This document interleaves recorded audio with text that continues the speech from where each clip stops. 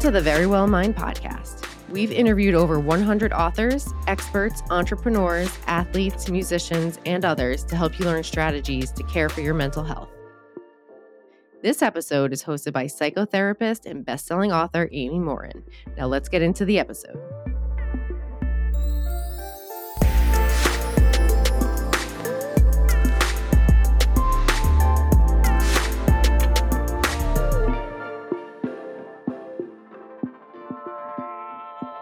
You're listening to the Friday Fix.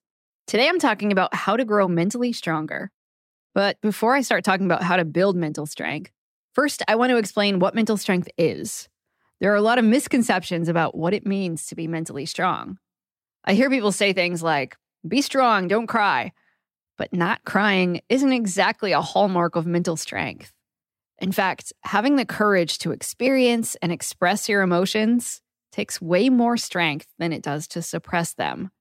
Too often, though, people assume being strong means you never get upset or that you don't experience self-doubt. But those things aren't true either. We're all human, and we're supposed to have emotions, even the uncomfortable ones. And a big part of mental strength is knowing how to deal with those uncomfortable emotions, as opposed to ignoring them or pretending that they don't exist. Emotions aren't the only part of mental strength, though. There are actually 3 parts to mental strength: thoughts, feelings, and behavior. Let's break those down. So the first is about how you think. Mental strength involves realistic thinking. When I say realistic, I don't mean you can't have big dreams or outrageous goals. Instead, I mean realistic as in rational or accurate. Many of the thoughts that run through your head aren't true.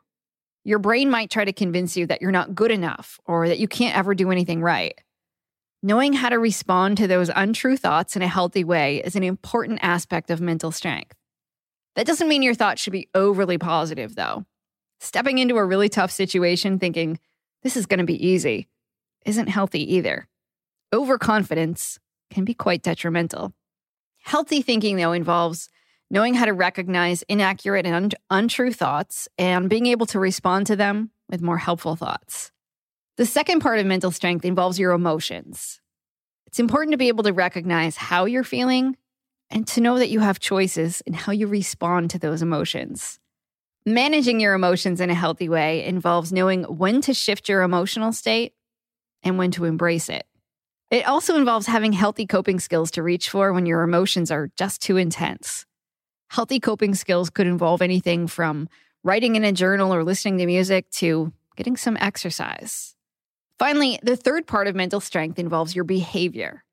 It's about developing healthy habits like eating well, exercising, and taking care of yourself. It also involves taking action even when you don't feel like it, like tackling a really boring project or working out even when you're kind of tired. All 3 of those parts of mental strength are related. Let's say you wake up feeling anxious. Your anxious feelings influence the way you think. You probably start predicting bad things are going to happen. And those thoughts might prevent you from taking any action, at least not any productive action.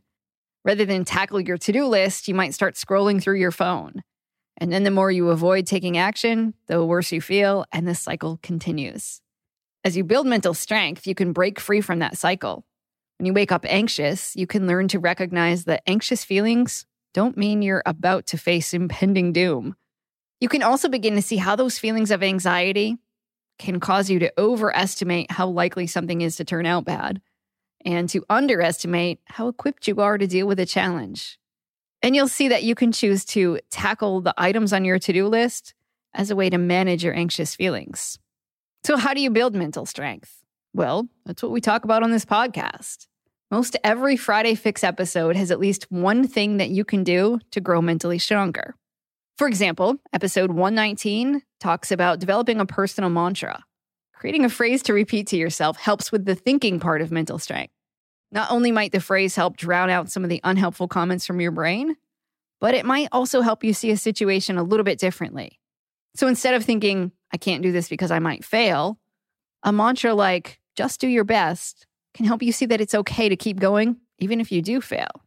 We also have plenty of episodes that involve learning how to reframe helpful thoughts and figuring out how to deal with self-doubt or catastrophic predictions.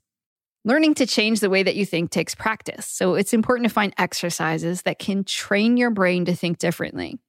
You might start by consistently talking to yourself the same way you'd talk to a really good friend. Learning how to deal with your emotions better also takes practice. Everyone loses their temper or gives into temptation or stays stuck in a bad mood sometimes. Exercises that can help regulate emotions better involve things like learning how to name your feelings and learning how to manage your anger, like we talked about in episode 90. Sometimes you need to reduce the intensity of an uncomfortable emotion so that you can think clearly. We talked about that back in episode 123. And sometimes you just need to know what to do when you're experiencing an uncomfortable emotion, which sometimes means just embracing it. There are also plenty of exercises that can help change your behavior. Those exercises can involve things like putting positive activities on your calendar, which we talked about in episode 146, or changing your habits, which is something that we reviewed back in episode 12. There are always exercises that you can use on a regular basis to build mental strength. You can also learn what other people do to stay mentally stronger by listening to our Monday episodes. Our guests always share what they're doing to build mental strength. But exercises aren't the only thing that you can do to build mental muscle. I spend a lot of my time talking about what not to do. That's why my first book is called 13 Things Mentally Strong People Don't Do. It only takes one counterproductive bad habit to hold you back. Building mental strength is like building physical strength. Let's say you wanted to get physically strong. You'd want to lift weights to build muscle. But if you really wanted to see good results, you'd also need to give up unhealthy habits, like eating too much junk food. If you want to build mental strength, you need good habits, like practicing gratitude or meditation. But to really see results, you also need to give up bad habits that keep you stuck, like feeling sorry for yourself or giving away your power. So take a look at your worst habits. What's a thinking pattern, an emotional issue, or an action that's keeping you stuck in life? Once you identify your worst habit, you can begin to work on the exercises and strategies that will help you let go of it.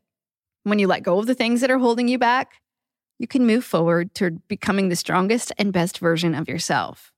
So that's how you become mentally stronger. There isn't just one thing you can do, there are lots of things. And of course, listening to this podcast is one of the many ways you can keep learning and growing.